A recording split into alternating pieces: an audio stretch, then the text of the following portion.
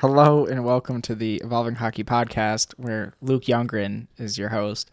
My name is Sean Ferris, and I'm also joined by Luke's twin, Luke's twin, Josh, who's my favorite one. So, wow, we're here for another episode.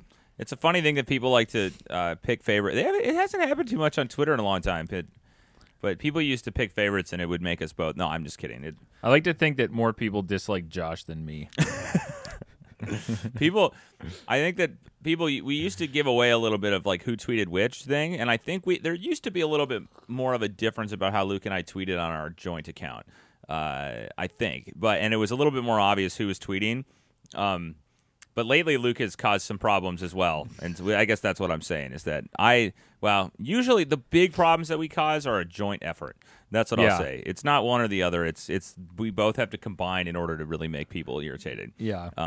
Which is why I didn't get completely run over in our notifications when I said that Matthews might be better than McDavid right now, which was somewhat. I think I would have considered it a couple years ago. Our notifications were a bit of a mess, but anyway, I don't know why we went down this road.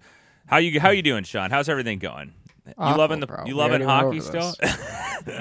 Yeah. Well, Sean's been dealing with post-COVID shot or vaccine side effects. Not post-COVID. I had post-COVID vaccine. I had my booster shot the other day, so it's Yeah. So, but he's ready to go. I think. Yeah, right? ready to go. We're here to talk about hockey. Maybe. Yeah, let's go.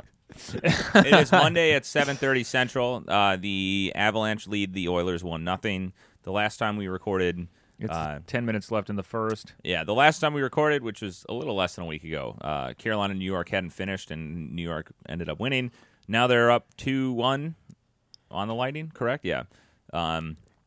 Which I think that series is really funny to me because I just think the Rangers are like a really weird team.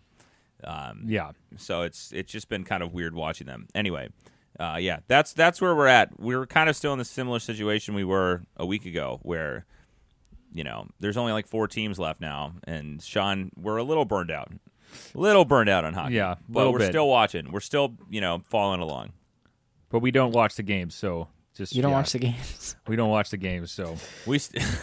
I sit and look. I have the NHL homepage open, and I look at the scores as they live update. And we go to our live, like the scripts get. And I have Evolving Hockey in another tab, and I look at the cumulative shot charts, and that's how I watch the game. So you make sure that the live games are working because they've been in the conference finals. They've been having trouble for some reason. I forget. Is Orange away? On the game charts, are people mad about the colors on this one? Oh, people are always the mad. Amount of times. Okay, I know that. So yes, I believe that home is the blue team, and I mean I can just tell you right now they're in Edmonton, right? Right. Yes, Orange is the away team. Yeah. So so the Avalanche are orange on like the line. Yes. Yeah, and so we made this decision several years ago when we built these out, is that we were going to. I spent a decent amount of time on these. So for anyone who doesn't know, on our live games pages, we have these cumulative charts that show kind of line graphs for both teams, and it shows cumulative Corsi or XG. And these kind of charts have been around forever. Warren Ice used to have them. We've kind of Corsica used to have them. Yeah, Corsica had them. Hockey. I think what was Greg's website? Hockeystats.ca. Had kind of a similar type graph. And we just did them. That was one of the first things we learned to do in R. But when you do it, you have to do it for all. At the time, it was 30 teams. 31. I don't know. I don't know if it was 30 teams. It was before Vegas. It was before Vegas, and we used to use blue Wasn't and red. No, when you guys started the site. No. It was the charts themselves, though. We made like way before the site. It was like one of the first things we did. We would post them on Twitter. Like it would be like post game. Okay. Yeah. So that's kind of where they came from. They're the same thing as that, and we spent a decent amount of time talking about like how should we do colors for teams, and we just decided to do the straight. Blue is home, orange is away for every team. Because the issue is, I think specifically, is it the Metro? One of the East teams, I think, has a lot of different reds. I think it maybe is the Metro because there's the Caps, right? Metro. There's the Devils. There's just the Hurricanes. There's a ton of red teams, and they don't have a lot of other colors that you can use. So either way, we just like, okay, we're gonna just pick this, and we're gonna go with orange and blue, or blue and orange. It's our colors from our logo. Yeah. That's from the palette. The colors we use is from a colorblind friendly palette that we found very early on, and we just use the dark blue and the dark orange. But the number of people who have gotten actually legitimately mad at us for having these color selections on Twitter. It's not just like, why are these this way, and then you explain it to them. I think Mark Lazarus said something like a couple weeks ago. Yeah, well, did he? I don't know. No, well, he had a funny tweet about having to tell the Leafs. I think it was in the first round, the Leafs and Lightning jerseys apart because they looked very like. Oh no, he replied to like the Evolving Hockey account about the colors. Yeah, so it's something that like I don't. The alternative, instead of having two colors, would be every team color, but. There is it's kind of almost impossible. Well, you see Micah's like struggle with this, right? Like Micah has taken years to perfectly find a unique color for every team, and it's like 32 different colors, and to try to have them relate to the uniforms, which is like more difficult than it would sound. Which like some of them they just don't on Micah's. Like it's a difficult task. There's so many blues, there's so many reds. There's not enough purples or greens. Well, there's enough greens. But the thing is, like, I've had this problem even like on our point projection evaluation. Like, there's maybe say 14 or 15 models, so you have to find 15 or 14, which is half the number of teams, unique colors that you can clearly tell the difference between. And you kind of start to push the limit on like what non-colorblind people can see. I mean, like, or can differentiate, and how to find every color. And that's the other thing is that I think. We've always tried to be very like mindful of colorblind ability because we're not, and I don't think Sean, you're not colorblind anyway. So like I don't know. So anyway, we try to pick a lot of colors and palettes that are colorblind friendly, but the number of people who just still get mad when like the Oilers are like when the Avalanche are orange on the chart. I think one of them that was really funny. I think someone got mad at was when Tampa was playing Philly. And they were switched, so it was Tampa was orange and Philly was blue, which I understand. Yeah, and I get it. I get it. But like now, imagine. But that's what I'm saying with this one as well. Edmonton. Well, I know they're wearing their blue jerseys, but Edmonton is orange. If you look in the crowd, they're all wearing. I know you don't watch the games, but they're all wearing orange, and like Colorado, I know they wear like the maroon, but like blue is also a main color. But like so in this situation, the ideal thing would be if we did have it conditional for teams and where they're playing. Every single game though, you'd have to check like not only where they're playing but what jersey they're wearing, and they actually don't record that. And it's not like there's a data point that says, "Oh, Edmonton is wearing this jersey," so then you can align the chart with that color. Anyway, this is a long tangent to say that it's hard to make charts that cover all 32 teams with colors. No, I think at the end of the day, the moral of the story is that NHL needs to do that, right? They need to provide the HTML color codes to the jerseys.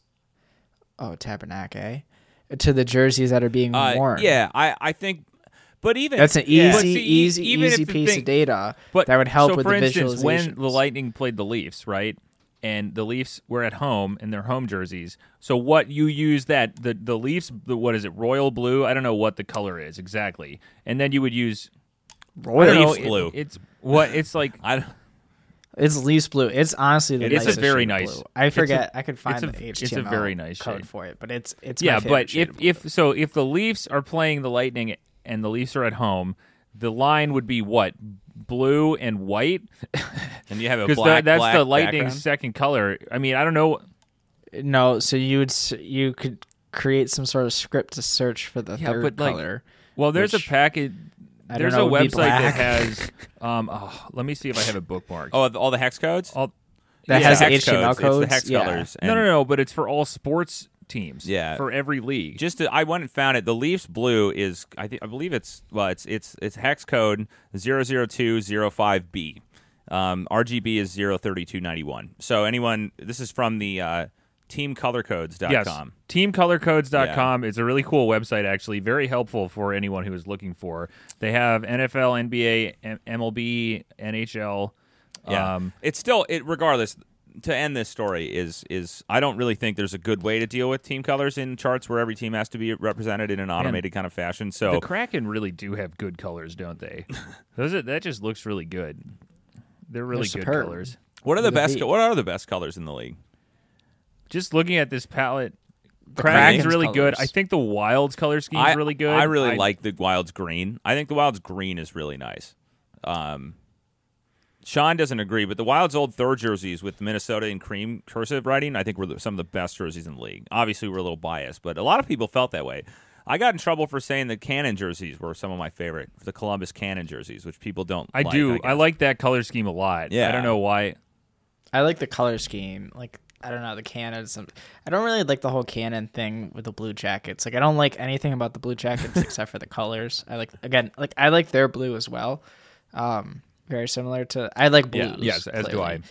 Very similar to like a Maple Leafs type of blue, where it's like a darker blue, but it's not like a navy blue. Look at these, really. All of these teams have the Flames, the Blackhawks, the Red Wings, the Hurricanes, the Canadiens, the Devils. The Senators. They all have red and like black. That's Shout out to the Flyers for being one of the few like main orange teams. I know. I know the Ducks now are kind of orange, and obviously the Oilers alternates are, well, not alternates. I guess their main jersey is. I will say I really like the Bruins color scheme. I don't know why, but there's just something like really iconic about the yellow and black of the Bruins. It's just something that like, I don't know why. It's just always been very iconic. Color scheme. It's a good color scheme. Anyway.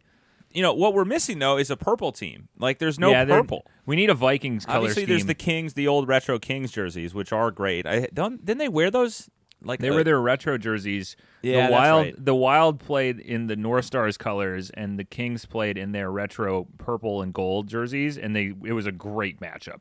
One of the best jersey matchups I've seen in any NHL game was those purple Kings jerseys. They got to bring that back. The black and white is just.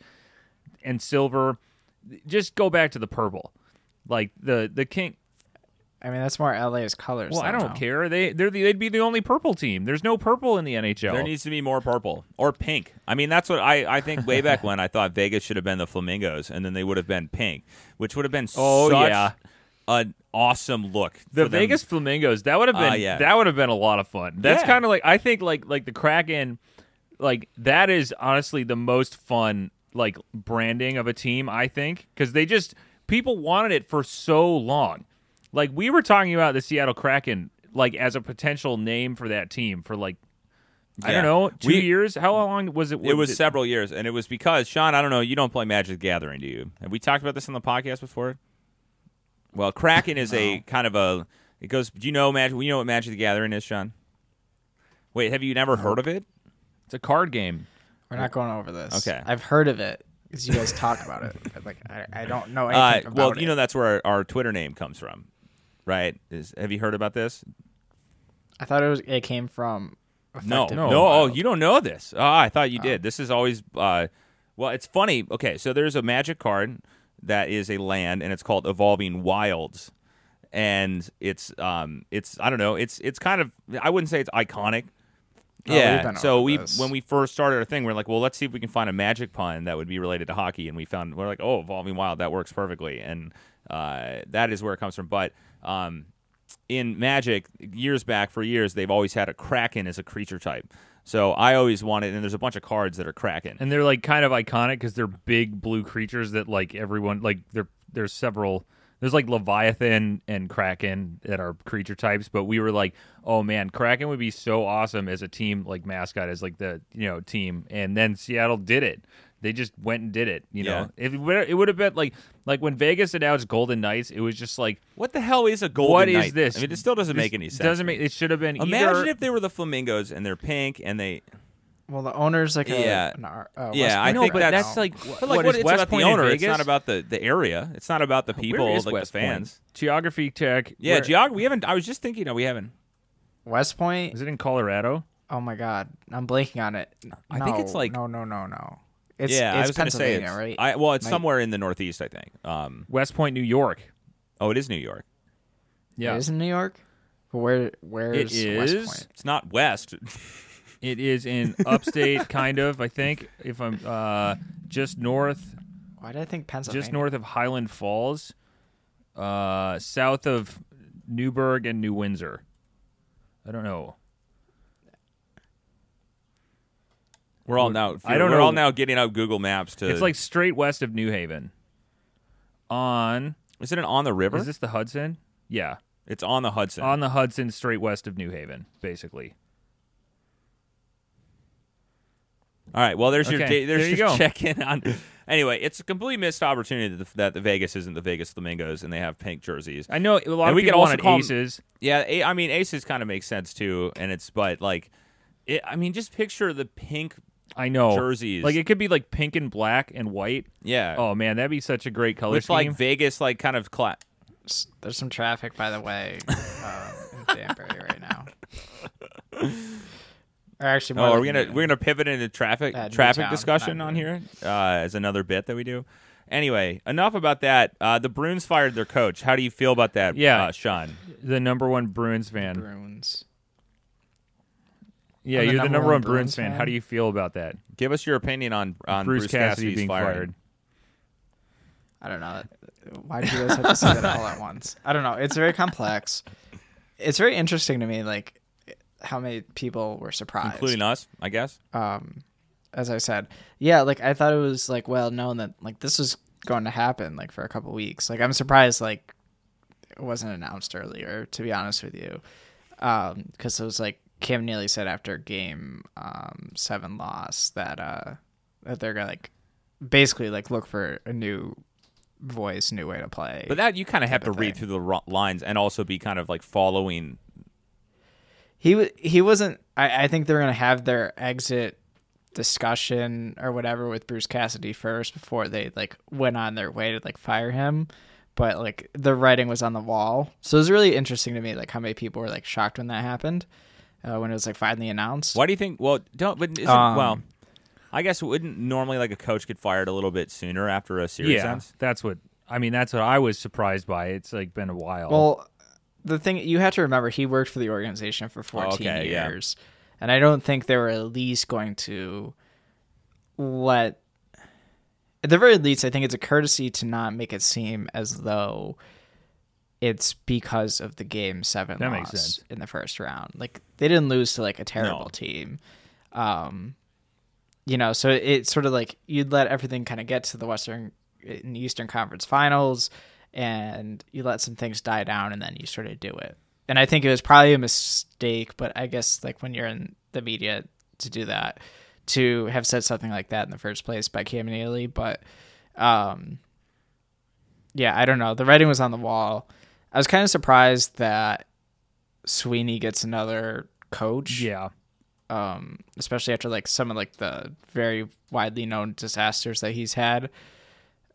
I mean, 2015 draft. Wow, he's been there that long. Like, he's still the GM after that draft. He was hired.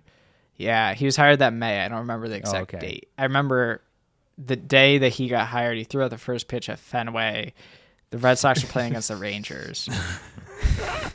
The New York Rangers? But, oh, wait. Yeah. No, I did not realize that Cassidy has been with the Bruins for 6 years. I mean, like it just like flew by. I don't know. I always just felt like Bruce Cassidy's a really good coach, and he was like one of the only people who like one of the coaches that was like outspokenly like talking about incorporating analytics into their like how they. So I mean, I think some of it, like I'm gonna like gather my thoughts and maybe write it down. But I think some of it is he's quite popular in the media.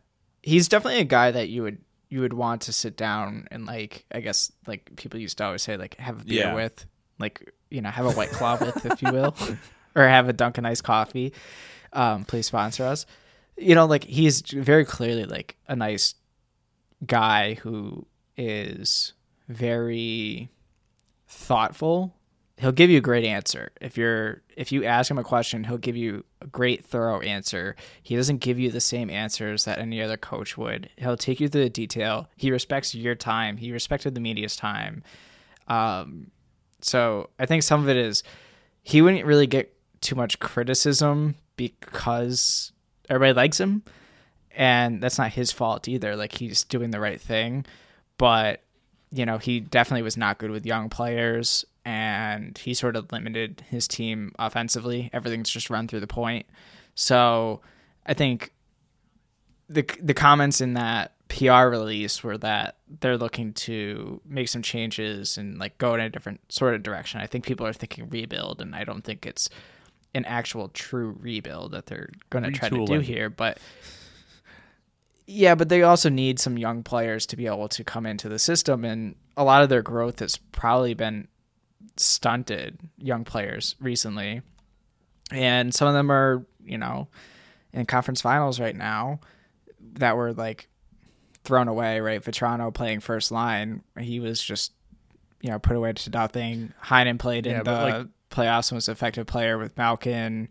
You look at Donato kind of having some success in Seattle. So and Jack Studnicka, who's supposed to be like their next center, has really had stunted growth. And Oscar Steen's kind of next up. So they really sort of need some young players to be able to step up in here. And he's just very risk averse. And I think they just want a different voice in there to be able to have that transition. Yeah, I mean, it also doesn't, I sometimes think it's an interesting question to think about, like, as a coach, or am I evaluating a coach or like thinking about a coach and when they've had players like that top line or like their top, like they basically had, Bergeron, Marchand, like Pastrnak, like Chara, even like way back, I don't know. It's just like McAvoy. So it's like he had really good players on the top end, right? And it's like he utilized them correct. I mean, like it's not that hard, but like they still had a lot of success. I think they've made the playoffs every year under his tenure. They haven't missed, right? I don't know. I don't know. It's kind of an interesting thing to think about, like how you evaluate a coach who has clearly like the kind of talent that the Bruins have had for. But it's just the top end. I know. It's like I know. They haven't really, and I saw this kind of take with like he wasn't really given like a lot of depth there, right? I mean, like, I know that Sean's saying like he wasn't good with young players, so they didn't develop. But like, I mean, I don't know. Ryan Donato he played for the Wild and then he played for the Sharks. And, like, I don't think he wasn't really anything on either of those teams. And Frank Vetrano was, like, he's playing on the Rangers top line because the Rangers are a really weird team. And I don't, know why. Like, our models have never really liked Frank Vetrano, even on any other team he's been with either. So it's like, I don't know. Top tier name, though. It is. Well, you could also say Jake that's true. Jake DeBrusk. I know he got... No, I agree with Heinen. Heinen, though. Heinen, I agree with. I don't really know why they let Heinen go, though. I don't know. Did they trade him? I mean, that was entirely management. Yeah. But regardless, I mean, and the thing is I don't think always it's almost like relationships. I don't think you always need to like. It doesn't need to be that like I wouldn't ever hire this coach. Like, should a team hire Bruce Cassidy? I think like he's hireable for sure.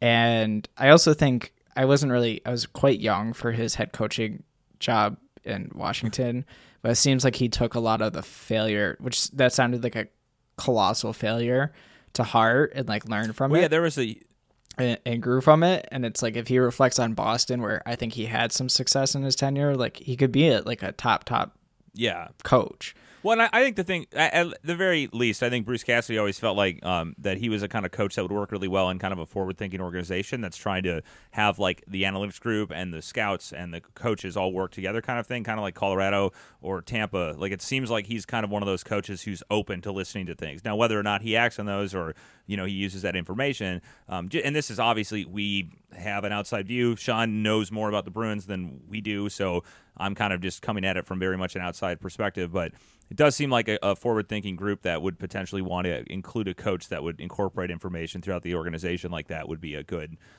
fit for him. But obviously, I don't know. I don't know how he managed the player stuff. I don't know like the system stuff. I don't feel like I have a good grasp on that because I feel like part of it is I'm just clouded by the talent, the high-end talent that the Bruins have had for years. So it's hard to. You can't really evaluate. No, you can't. It's hard. It's just kind of like hold on. We got to talk about the Selke voting. Yeah, well, speaking of the Bruins, Bergeron, Selke. Yeah. Boom. A record-breaking fifth Selke win. Yeah. It's the best award. Yeah. Best award. Best award, best NHL award. They need to make one for the defenseman. Jonas Brodin. Who would win this year? Probably. Siegenthaler, probably. Yeah, I was going to say. At least for us. That sounds ridiculous for probably to most people, but like that he was out of control this year. Oh, yeah. You're based on just our XGAR even strength defense for defensemen. Our top five are for this year: Jonas Siegenthaler, Charlie McAvoy, Jacob Slavin, Jonas Brodin, and Dylan DeMello. DeMello, that's an interesting one. I mean, I think Slavin would win it if you gave it up to Ryder. Yeah, well, nobody's around Slavin, I think. Nobody ever talks about Siegenthaler other than like the few Devils fans who understand it. Year? I don't know what the hell happened with him. His Raven chart is so funny. But looking at that top 5, other than DeMello, who I did kind of hear about a little bit, I think that's Keandre Miller's 7th. I did not. Yeah, no, he had a really. I know he really is really good year. It's really funny. We had some friends over the other night, and I was looking at Keandre Miller's Wikipedia page because he's from Minnesota. He was born in St. Paul, but he was raised in Hopkins, which is where we went to school. We went to high school at Hopkins High School, and then he went to Wisconsin, was a Badger for a couple years. He didn't stay in the high school system in Minnesota. I think he played in the USHL for 2 years. But yeah, Keandre Miller has really developed into like just a totally. I mean, he's kind of the. Yeah. Speaking of the Bruins, was he a Bruins? Oh, did they pass up on him? Oh no, that was their first round. Okay, pick. I see. Hold on, well, like it was the first round pick that got traded for Rick Nash. Yeah. Lindgren, Miller, and then Strome all came from that trade tree. Anyway, but that top 5 that you listed, I don't think. Yeah. I mean, like that. I think those are all like those are pretty. I think Jonas Brodin and Jacob Slavin would probably, if the writers chose. I think Brodin has a big enough and well earned. He's basically the new Yarmulson. I mean, kind of. Like I think. I mean, the thing is with Brodin, when you watch him, it's like he's obviously very good. Like I think like maybe people would be maybe surprised by McAvoy there because I think maybe he's thought of more of as like an offensive kind of defenseman. I don't know. Maybe that's just me, but I hear people talk. Well, we had that conversation about why he isn't considered so like because his point totals aren't. Yeah, he doesn't have as many points as the rest of the I think cast. Siegenthaler is would be the. We'll see. Now we'll see if he can repeat next year because I think he is. Correct me if I'm wrong, but I think is this his second season in the NHL? I was gonna look because I don't know. Is it or like I'm thinking of like Maine? Other than like his first like ELC year where they didn't. He played 7 games last year and 8 games the year before. Okay, yeah. So that's what I was thinking. So basically his second season. He played in the 1920 season. He played 64 games and he was he was above he was a solid depth defenseman, but like this year he was trying to think about because I think Slavin obviously I think is like would be if this was the I don't know what it's the defenseman Selke. Obviously I think Slavin makes sense. I think Brodin kind of seems to make sense to me. I'm trying to think about the narratives around like who Heiskanen would definitely be in there. No, I'm saying I'm not saying based on our metrics. So I'm saying like who do you think would be the top 5 among like the writers? Like who is considered right now the probably best defenseman? I would say Heiskanen, defensive defenseman. I think Heiskanen among the writers. Oh yeah, as a defensive among writers, among like, the I hear people population? talk about Heiskanen all the time. Among writers, talking about his defensive ability. Probably not. Slavin. I'm thinking sense. it's like Slavin makes a lot of sense. I bet Hedman gets in there. Too. Yeah, Hedman would be in there. I think, even though that's not really his. Wow, he's good all around. I wouldn't be surprised if McAvoy is kind of in the discussion. Like that. I think Brodin is kind of makes would be. Like I'm trying to think about like which ones would be like the most ridiculous. It would probably be like that would end up John Carlson. Like, who's bad at defense? Yeah, or like that could be one. I don't know. Do you think Orlov gets in the conversation from a narrative standpoint? Probably not. Hold on, let's see who the worst defensive defensemen are over the last 3 years. Let me just do this. With Sherrod, I think probably. Yeah, probably is. Yeah, I could see a Sherrod. Ekblad is probably in the conversation from the narrative standpoint of best defensive. Yeah, Keith Yandel. Yeah, Tyson Barrie. Yeah, John Klingberg. Funny Klingberg. Man, what a weird. Wow, that's a bonus thing, right? That's the kind of the system thing. Bonus is gone. So and Klingberg's a free agent now. Yeah, he's probably going to. Klingberg's probably. But who else? Oh yeah, Libor Hajek. Oh yeah, that's a classic. Ristolainen. Yeah, man, Torrey Krug too. He fell off. Well, I don't know if he was ever. He's been hurt. I think he's been injured, right? And anyway, we're getting away from the topic at hand, which is We're getting away from it. So, why did you vote for Elias Lindholm? Honestly, that was we were a little busy when the finalists came out, and I was like, I think I did tweet this, but I was like, wait, I had to do. It took me a minute to realize that was like, wait, is there another Lindholm that I haven't been hearing about? Like, or there's some other Lindholm, or there's some other thing that I missed here somehow. And it was like, I don't. Now, it's very difficult with that situation in Calgary, I think, to.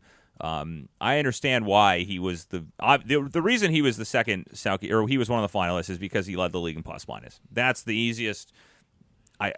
There isn't any other explanation. Is that I think didn't he have 70, like a plus 70, plus 69 or something? And which is, but like at least our stuff now. That line with Calgary played a ton of minutes together this year, so all of our stuff basically put the kind of a lot more of the defensive value on Tkachuk than it did on Lindholm. Now, I know Lindholm is the center, which is why he got most people just assume because he's the center, he's the one doing the defensive work, which is not, I mean, I don't know. That's kind of, I think, no. It's not even true. And like, I don't watch enough of the Flames, I guess, to really pick everything apart. And then Tkachuk's always been the better defensive player. So shout out to the Models for always knowing that. But, you know, like, that's not even necessarily like the thing nowadays. Like, it's a little bit more forward, where a winger will sort of take more of a center position in a defensive zone. I think there's been a lot. Like, I think Marcus Foligno is another example of a winger who is kind of like. I mean, I know he's been playing with Eriksson Ek, but he was really good even before Eriksson Ek came. And like, I mean, I think a lot of people would say Marcus Foligno is one of the best defensive forwards in the league, and he's and that was the same thing with Mark Stone back in the day. Although I think that back in the day, people didn't quite appreciate how offensively gifted he was. Like, I think he doesn't really create offense in a traditional way, and like what people said with Stone while he was taking so late in the draft is because he really can't skate well.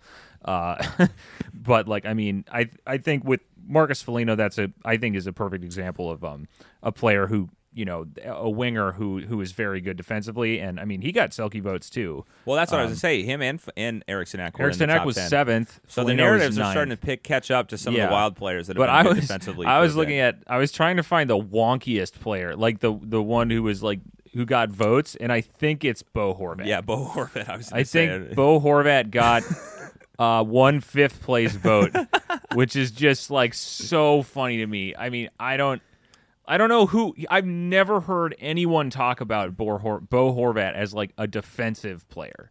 Like he's. I think I saw like Garrett Hull like tweet that he's only been above replacement like one time. It's just funny because that's not his profile at all. No, and it's just funny to see him. I was thinking Sebastian Aho is kind of a weird one.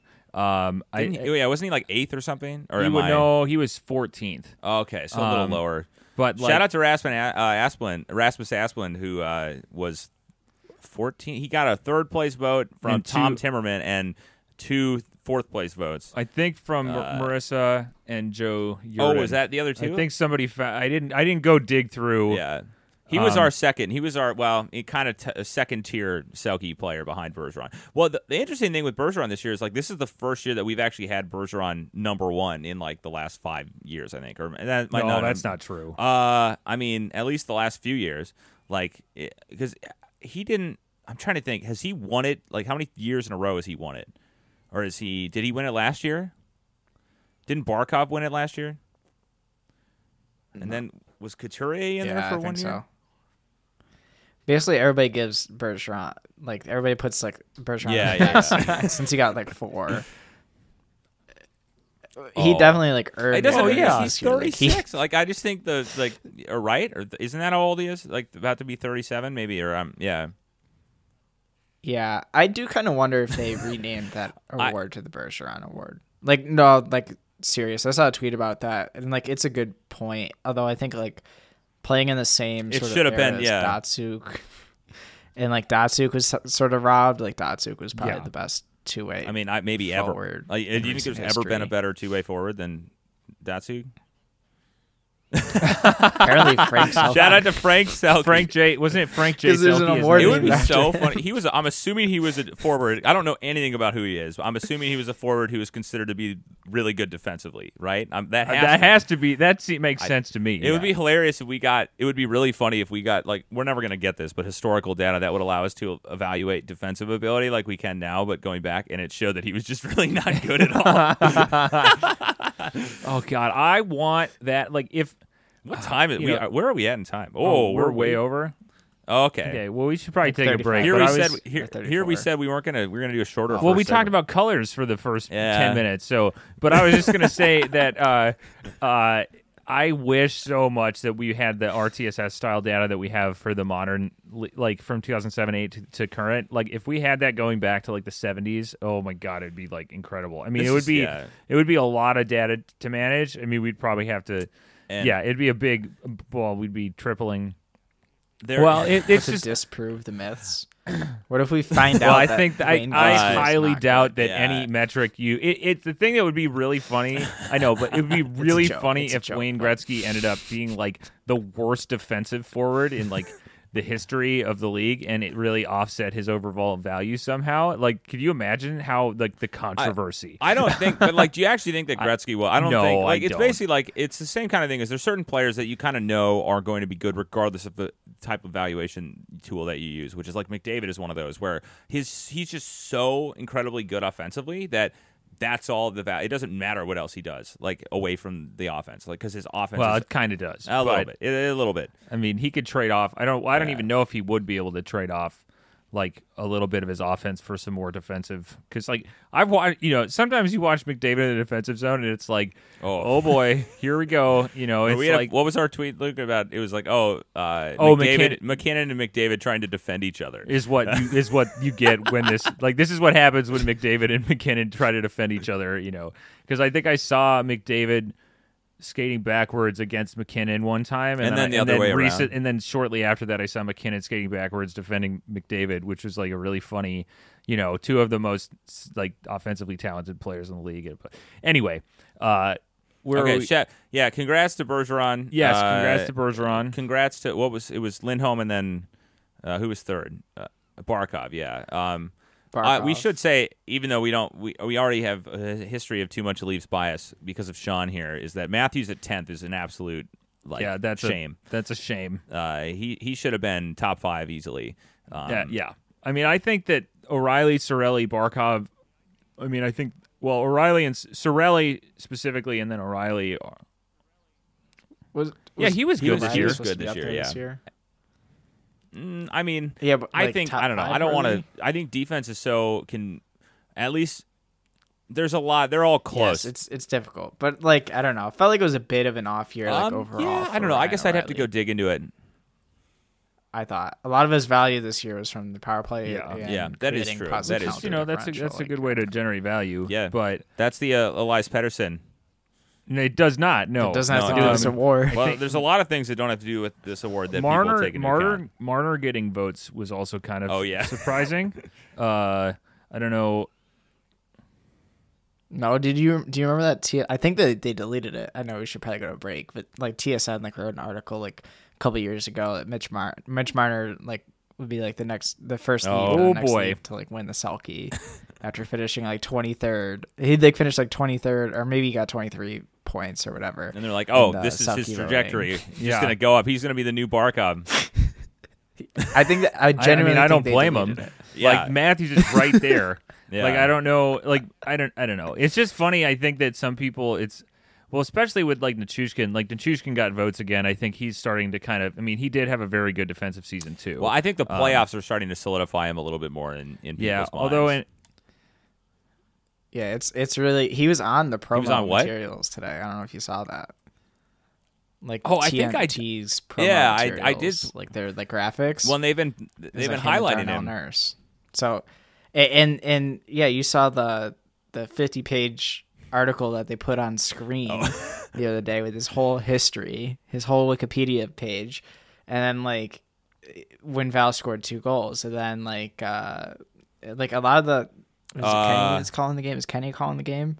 Kenny's really been focusing on him. It's just kind of funny because I think Josh and I were talking about this, but it's like if you actually watch Nichushkin play, it's like I don't know what I'm watching versus what other people like. This I'm talking about like when we used to back like a couple years ago when people thought we were insane for like having our models really like Nichushkin, but it's like if you actually watch him play, like he's just a horse. Like he's just like. He's a big dude, and he just goes to the dirty areas. Really good when he play. I don't know. Anyway, we should go to break. He's gonna be really good in Seattle. So we should take it a break now, and we'll get to our mailbag questions when we get back.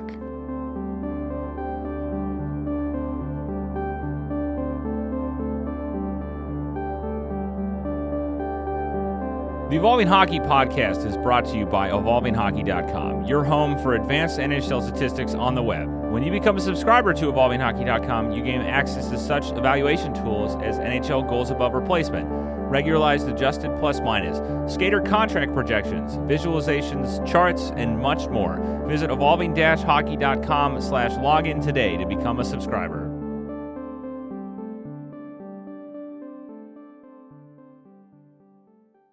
Thank you so much for that message from our lovely sponsor. I laugh every time, but at least I didn't start out with so. When you guys made fun of me for that, it really made me. It completely flipped over Sean's world. Yeah, it completely changed Sean's speech pattern and how he talks overall. No, I didn't mean to make. I wasn't making fun of you. I was mostly pointing out how I.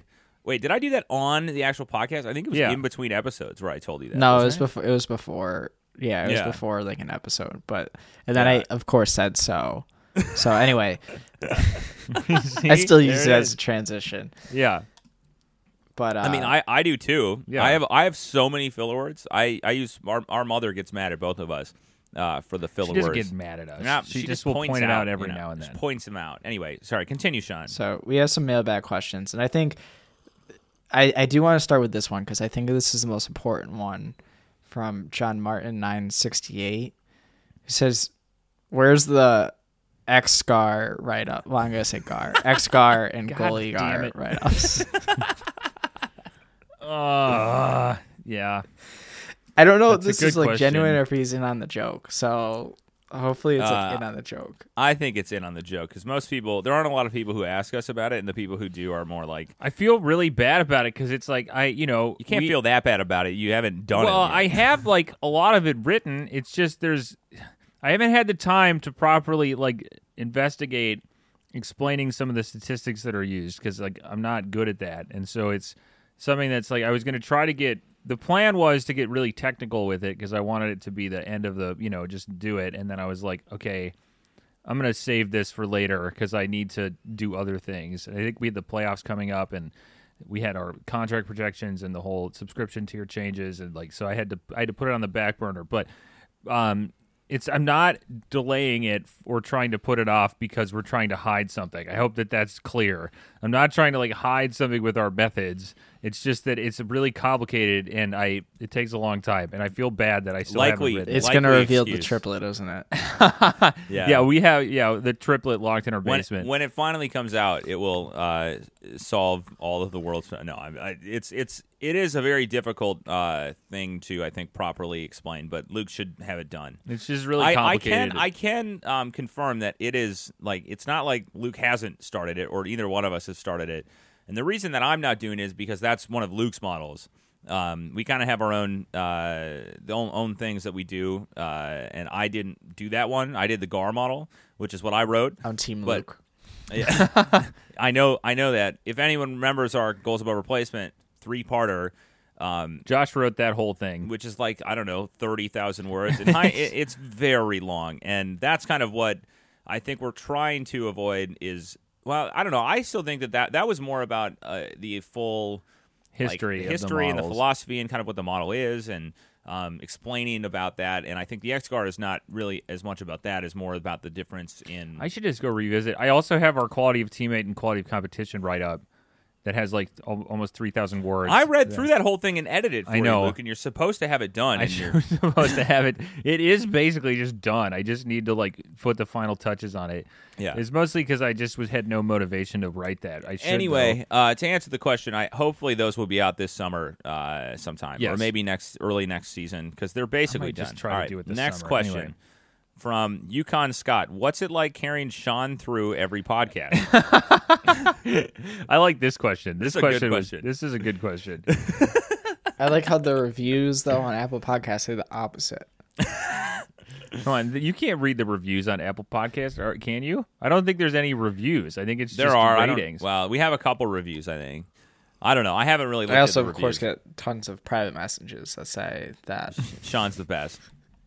They only tune into the podcast because of me. I will say that Sean is the one who sends the Zoom link out, and we're always late to every podcast. So yes. in that we use sense, my Zoom because I still have my university Zoom. Yeah. Which hopefully they don't shut that down. Don't soon, say that on or air. I have to start another degree. Start another degree so you can have Zoom access. You could pay for it. I'll get like a. They might have a master's in data science or something. Yeah, I mean I they don't know. may. We'll pick a Are degree. you trying to? I also might do law school. Maybe I'll do law school. Oh wow, another lawyer on Twitter. 3 years worth. You're of, not going to law Zoom school. links. Okay, this is a discussion for another time. But I might eventually decide to go to law school. But There's already enough lawyers in hockey Twitter. I there's don't think we need more. Yeah. I think you should pick. Yeah, stay in your money business. Yeah. No, it's very much a joint effort here at the Evolving Hockey Podcast. We just like to talk. We like to talk a lot, so Yeah, it Luke might and I come talk- off that way. But Luke it and I doesn't. talk a lot. We don't do any preparation. Sean doesn't do any preparation either. So it's a joint effort. Okay. There's a couple other good mailbags in here. This one. This is from Cody Magnuson at PharmaMag1. How do you feel about people cherry picking models that meet their eye test? Example, PLD. I think Dubois looks like a very good but defensively matte player by Rapham, but elite over 200 feet in Micah's model. Model shouldn't be a lamppost to a drunkard, but how do you approach the argument? Is that a phrase? I understand what that means. Yeah. Lamppost to a drunkard. it's like the Brian Burke phrase. I don't think I'm familiar. Oh, Like a drunk person using a lamppost to balance himself, like to stand up. You shouldn't lean on, or you should lean on it. You shouldn't use it to stand. Whatever. this is Goodreads.com says this was. I've never been drunk in public that I would have to lean on normally if you're- lamppost. Luckily, or that I need If a anyone's lamppost drunk to in keep me public, up. they're probably walking somewhere. That's normally how it works. I couldn't figure out how to get anyway. the Uber to work in San Laurent Boulevard one night, but I sat on the ledge, so It's been a while since I've been. Well, since COVID. Anyway, okay. So to answer the So you're wrong. You're wrong here, and Mike's right. no, the opposite of that. So the question is, how do you feel about people cherry picking models that meet their eye test? And I don't know, Luke, do you have a response since I read the question? I mean, I think that if people are, I think a lot of the time it's not necessarily they're cherry picking. It's just they're using the model that they trust more or like. Micah, of course, that's from hockeyviz.com. Ineffective math. Ineffective math. Also, we have very different philosophies on modeling these things, which we have.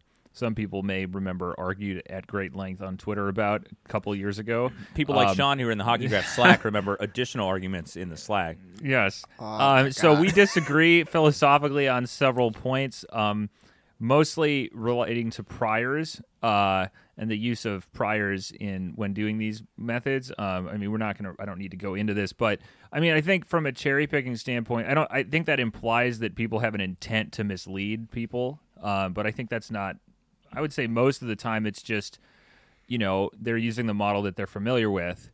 And, our methods are going to disagree on players, specifically mostly because, I actually shouldn't say mostly, but because Micah uses. So when I say priors, it means it takes the prior season model results. Look, you just said you're not going to go into it. But I'm just explaining 2 it. minutes later, you're When I going say into it. priors, it's kind of a nebulous thing, and it means that you include, as a starting point for a player, you use their last season performance, basically. This is very simplistic, but then they start there. So when you do that, our modeling practices treats every season as a separate population, basically. And so every player starts at average or zero, and then as the season goes on, they diverge based on their, performance in that season. And then if we're trying to get a more kind of long-term view of a player, we use projections using individual seasons to project the next season, and that's kind of how we personally like to do like a true talent type evaluation. Now, Micah has it kind of all built in, where you're using priors, so then the current view of the player is the kind of their true talent level of that player. So the models are going to differ, and I guess I wouldn't. Maybe some people see people cherry picking. I don't really see that from I like this model because it shows this player is good. Now, some people do that with XGAR for Matthews, which I think is kind of more of a joke, Sean. No, I'm joking here. I think the thing is that it's more that this is going to happen regardless. I think that people will look for, in general, are going to cherry pick certain things that line up with. A lot of people are just trying to find something that supports their previous opinion, I think. But I don't know. I'm not to say I don't think there's anything wrong with that. I think what really is that I would hope that I think it's a good thing that there's discrepancies between multiple and public models, because it leads to good debate and a good discussion about these things, and it does, and then people actually can go and watch or look at other data points to try and see where the difference is from, or what's more correct or which one isn't. I think that this kind of thing, it happened when Manny, when there used to be multiple war models that were out there, and it's that this kind of debate I think is good for the sport and for analysis overall. Yeah, I mean, I think it kind of proves how funny it is that sometimes people will refer to analytics as this singular thing, as if there's one truth, and it's well, clearly it's not. I mean, they use the same inputs, but they're slightly or severely different methodologies. However you want to similar, yes. However you want to, but they're pretty similar methodologies using the same inputs, so they should correlate most of the time, to some degree, and they'll differ sometimes. And I think if you said, and I mean, I'm looking at this specific one, and if somebody went to the Twitter, they could find it in their replies. And then also Cody's using a single year versus a player card here, but to say that he is, I think how to read Micah's charts is 8% above average at defense on Micah's, and then pretty much average on the Evolving Hockey. I don't think it's too outlandish to say either of those either. And it's not Pierre-Luc Dubois is the worst defensive forward ever on one and really good on the other. I think it's there's, you could sort of see where the middle ground might be. I think so too. And I think it's kind of, I relate it to I mean, when we started doing this, we kind of envisioned that hockey statistics would kind of go more of the baseball route, where baseball has multiple different public war models, and so people use, there's the Fangraphs model, there's Baseball Reference, and there's Baseball Prospectus. Those are the three big war models, and people kind of use all of them, and it's kind of what people are comfortable with. And it's also one of the reasons why we have both goals above replacement and expected goals above replacement, is that they're different models that evaluate things differently. And I think if you understand, well, that's our job, I guess, is to try and make it clear what the difference is. Now, obviously, going back to the previous question, we haven't made the XGAR model clear exactly, but I think people who have used them for a while, and Luke and I knowing this, you can kind of understand the differences and what it's telling you about a player, which then kind of informs additional pieces of evaluation you might have about that player. And I think that also kind of if you're looking at multiple models and different data points, when we're evaluating, I look at both our RAPM and our GAR and our XGAR, which are all kind of different takes on player evaluation. Now they're not as different as something like Micah would have, but it is something where it's kind of you're not trying to use this to lean on, something. You use it to kind of like a lamppost. You're kind of trying to use it to illuminate kind of and find more kind of where some type of players are adding value. You're not trying to use the lamppost. You're trying to use the lamp. Yes. That's, I think, the initial point. Here, I had this. Okay, anyway. That was good. That was a good little. Yeah, good one, bro. All right, next question from Andrew America. Great handle. Does your model notice a steeper decline for offensive or defensive players from their peak, or is it about equal? Also, how could y'all mention the Connecticut Whale without talking about Danbury's own Charles Ives? So there's two. We have talked about Charles Ives on this podcast before. Yeah, he's from Connecticut, I think. Yeah, he is from Connecticut. Danbury. Yeah, Danbury. So for people who did not hear that part of a specific episode, Charles Ives is a famous early 20th century American composer who's very influential on modern classical music. And he's from the same state that Sean is from. I'm not from Connecticut. And it also says it right there in the question. What do you mean? It says without talking about Danbury's own. Anyway, he's a... And then he goes... Sorry, I don't really know what the second part is referencing. I just wanted to say the Charles Ives portion in Danbury. So in terms of steeper decline of offensive or defensive players, I think that the cop out answer for me is that I don't really think I don't notice any. It's like we've done aging curves in the past, and if I remember correctly, I should redo it with our model because we used Dawson Sprigging's war model when we first did our aging curves. But I think we've kind of moved away from looking at aging curves because they're very. It's hard to apply that to individual players. I think that you need to look at trends that are specific to that player rather than, and so you can have a general age curve, and it's something that's definitely worthwhile to have and look at, just like a general idea. But from like a projection standpoint, from when we're like kind of looking at things, you kind of want to look at let a model let a model kind of find the connections between prior years' performance in various different aspects or metrics, and then add in an age predictor as well that can then interact with the other metrics that you're looking at, which ends up basically it'll find better relationships that are individual or specific to an individual player, rather than having a overall trend. That's kind of how, Yeah, and like Luke said, I think one of the things actually that I've noticed in at least when we do GAR projections and some other projections, is that the decline is a little bit harder to project. Like for goalies, for instance, we've talked about this in these playoffs specifically, is that our models have usually been lower on older goalies. So Mike Smith, Fleury, Quick, they're all late 30s goalies, and our models were really down on those players because of projection for the decline there. Now, obviously, we can see that something like, not necessarily Mike Smith, but in the first round, Mike Smith was great. Quick was even pretty good, and I think it can be hard to pinpoint the decline because then you have players like Pavelski, for instance, this year, or Bergeron. Bergeron. Well, Bergeron's been so consistent that I don't think the model is going to be super down. But the thing I was going to say is that I think it's more the predicting maybe not the peak, but the increase, I think, for younger players actually seems to be something that models are able to at least find some comparison between. I think one that came to mind this year, like for last season when we did our GAR projections, was like Jack Hughes, for instance. Going into this season, our models were really high on Jack Hughes, and it was mostly because he was very young.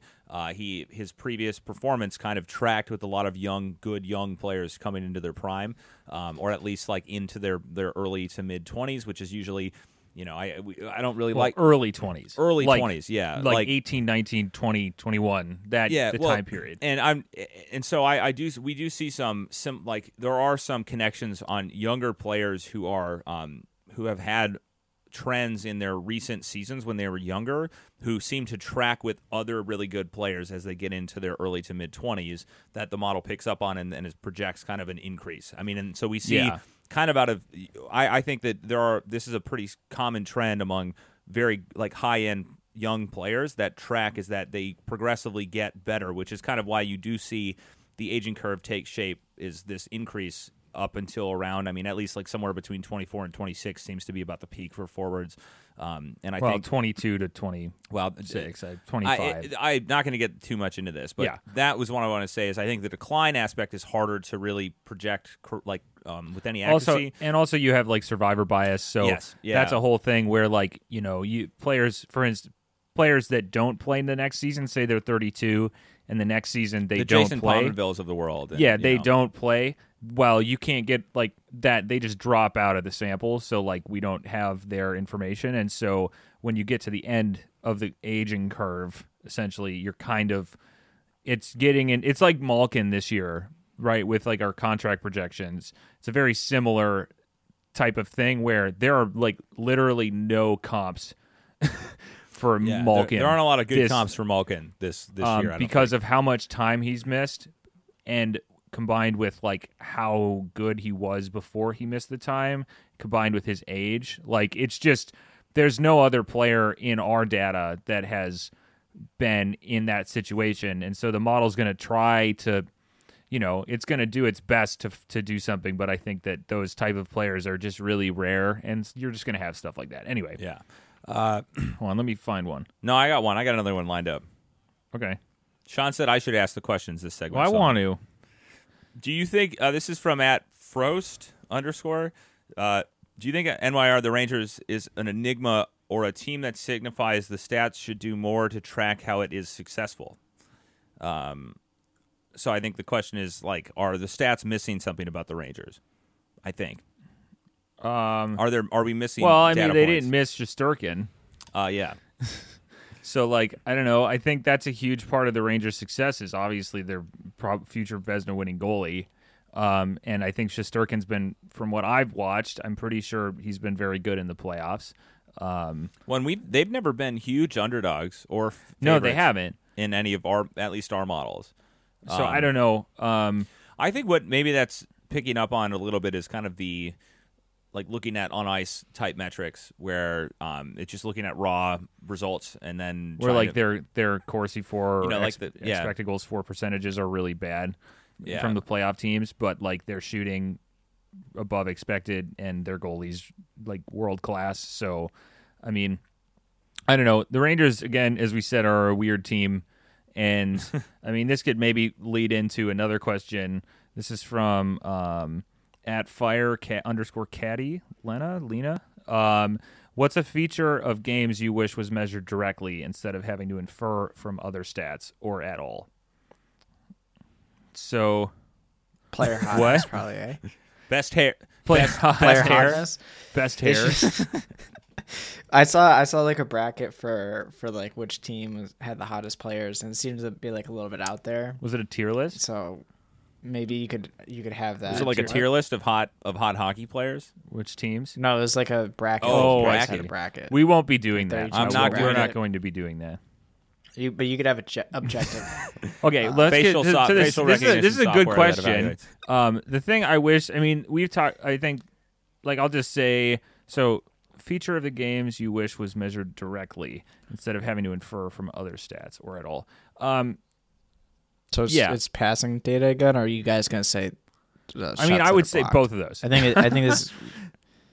Well, you can only get one. Passing that. I would pick passing data. Because, like, and I'd pick block shots, to be honest. But I think, what do you mean? Oh, block shot location? Yeah. I might also pick, I think just the sheer number of shots we would have where we would have expected goals estimates for shots that were blocked. Sean doesn't agree with my pick of I think passing would be much more interesting. There's a lot more. Or I guess maybe it would be interesting to have no Los Dos. But I think I would pick passing first because I can get a lot more skaters. So I'm passing passing just it leads to a lot more like creative things and things we could do with the data. That also a lot of, I think, really cool visualizations and evaluating just like, you know, who's a good passer. I think that because the thing is now we can't even infer Well, we kind of can infer. No, we can't really infer passes. You can create an estimate. And so, like, that's something that I wish we had full, complete access to. I guess the other thing, I mean, this ends up being, I think this is a similar question to, depending on how, regardless of how you phrase it, I think the other one that we kind of can infer right now is, like, goalie positioning, but we can't really, in a way. Like, there's, and rebounds and rush shots. This just came up. The other thing I've seen, speaking of Micah again, he's been trying to work on, I think, a model to infer actual player positions. Oh, really? Based on where players, like, their events happen, because the NHL doesn't, like, track the actual lineups that are iced. So, like, we can't know, like, true left wing, center, right wing. All, like, we can kind of get it for defensive pairs because it's pretty rare that players play on their offside. But for forwards, we just have, like, what the NHL list is, you know, left wing, right wing, center, but that's not what they actually played in a specific game. So you can kind of try to infer that based on where their events happen in the zone. And I think I've seen Michael working on a model for that, but it would be really nice if we had, like, you know, Matt Cain did one back. I kind of remember that. Oh, yeah, that's right. Yeah, Matt Cain. Shout out. I don't know if that was ever public. Or, like, if you ever published it or anything, on that? but I know that was in the there's HG a presentation Slack. on that. Maybe. He might have. Along with his curling analytics presentation. Yeah. The legendary curling. Shout out to Matt Cain for the Devils. Right. So I think the other thing, there's his at random task 68, Alex. It's a similar question. What is a statistical event you wish was tracked with more nuance or context?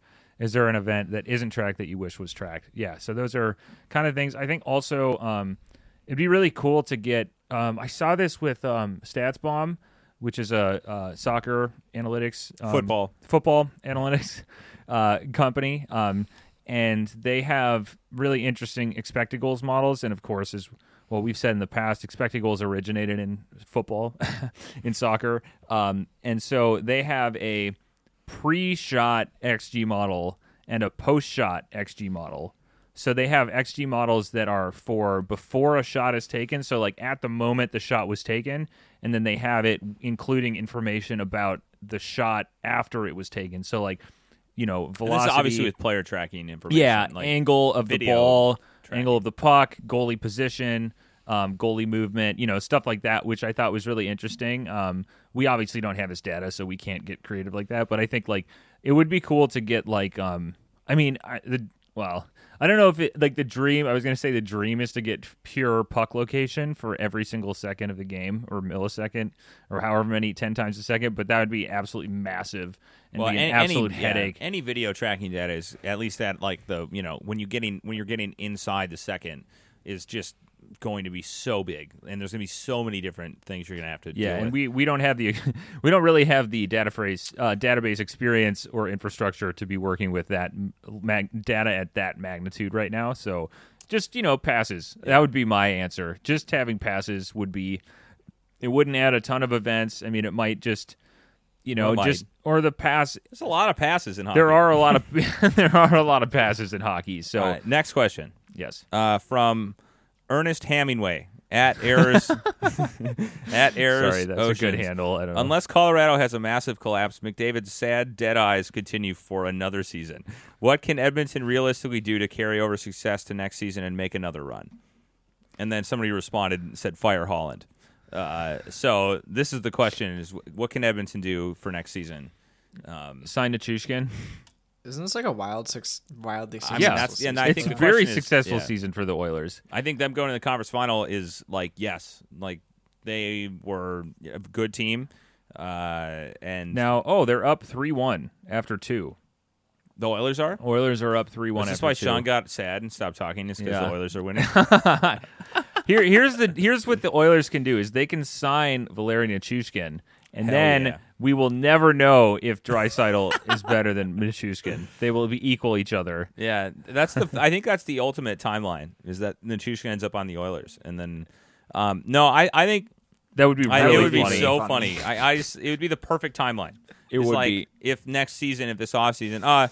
I think that them getting useful minutes out of Keith and Ceci this year was kind of a miracle. Ceci's been okay. Yeah. Both of them were pretty good, and they've been okay in the playoffs. Honestly, the number what? What are you saying with good though? What do you? They've been bad. I mean, what do you mean good? I'm confused. Like relative to your expectations. I think they both. I still I don't know. I don't know why you signed Duncan Keith. He's whatever. We're gonna get into that. They traded. The thing the Oilers need to do is they need to get quality depth players. Well, no, I would say the thing I was going to say number one is they need to figure out the goaltending. Yeah. Okay. I don't know if you think Mike Smith is going to play next year. I think number one is just to not take anything from this year as like a lesson of what was good. I think it's part of it's just like their good players kind of came through for them, and like even Mike Smith. Like I think that's right, because they thought like Duncan Keith would add a lot to like get them through here, but like in reality, it's like McDavid and Draisaitl that are getting them through, and then Mike Smith actually playing. Yeah, but I think in the playoffs. It's a little bit more complicated than, because they also got a lot of great. I think they got a lot of great value from Puljujarvi and Yamamoto and Bouchard. I think that there are other players that were, I don't know. They seem to, their depth. At least this is my take heading into the playoffs this year versus last year, is that their depth last year was hurt. Yeah, but those weren't acquired, is what I'm saying. Like I think like the offseason acquisitions last year were still bad, except for like Derek Ryan, maybe. I would agree. So I think you're absolutely right. They're a good example of a team that probably, other than goaltending, they probably should just roll with what they have, I would say, and maybe try to increase their forward depth. Although it's like, I don't know, maybe trade Kassian. How poorly would that go over? They could probably. You think they get a first for Zach Kassian? What? I think he's Sean just falls off his chair. Like, is this what happens when I go to bed at like 10 p.m. Eastern? Is like, there's like a Zach Kassian cult? No, I mean, on I just Twitter? think he's got that reputation as a, he's a grinder, right? Yeah. Probably not a first then. Okay. I didn't say a first. Luke said a first. What about a second? They could get something for Look, Kassian. if Nick DeLaurier can get a third-round pick, then I'm just saying Zach Kassian probably could get a second. I think Zach Kassian is going to be in Islanders next year. I think that's where it seems for some reason a perfect destination for Zach with Kassian. Cizikas, Clutterbuck, Martin, and Kassian. Can you imagine? They should play a forward line, and that's them. They just play one defenseman and those four forwards. Yeah. That should happen. Anyway. I think that we've answered that. I think that the Oilers shouldn't do very much other than try to. I think some depth would help. I think they could go. There are a couple. I think valued players in the market that would help their team overall. But I number one thing is figure out what goaltending is going to be, and if Mike Smith can play into his 45-year season or whatever, however old he is. He's not 45. I think we have probably time for one more. I think we're out.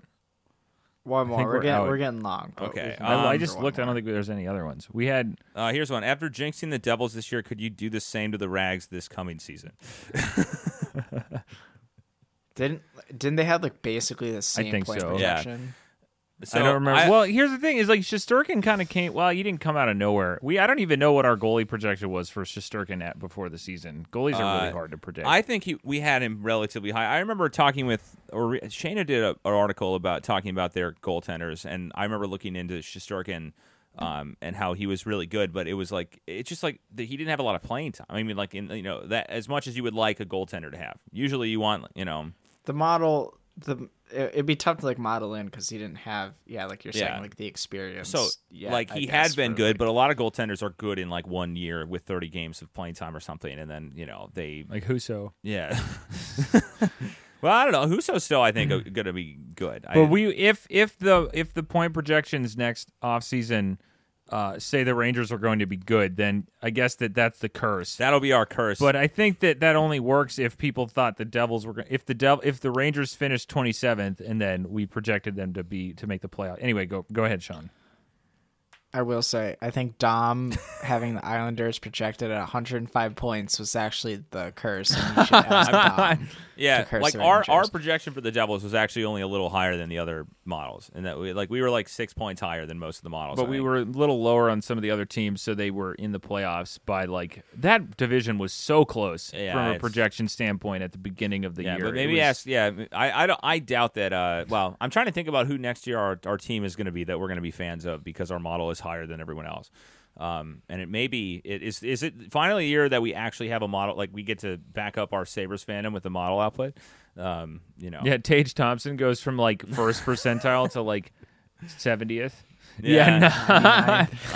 This is sorry, what was the question? Oh, that was just we're okay. I think that we're done. I think that was a great mailbag segment. Thank you for everybody who wrote in and asked questions. Hope our answers were suitable. Yeah. Sean, do you have any questions for the mailbag? Other than where's the XR write-up? No, maybe this is dangerous. Maybe I shouldn't ask Sean for any questions. We're done. We're done with the mailbag question. Sean didn't submit a question ahead of time, so that doesn't count. That doesn't count. Oh, wait, didn't somebody ask about... Chester and Dash. I tweeted that with pictures of them. Chester is a cat, our friend's cat. Dash is our parents' dog.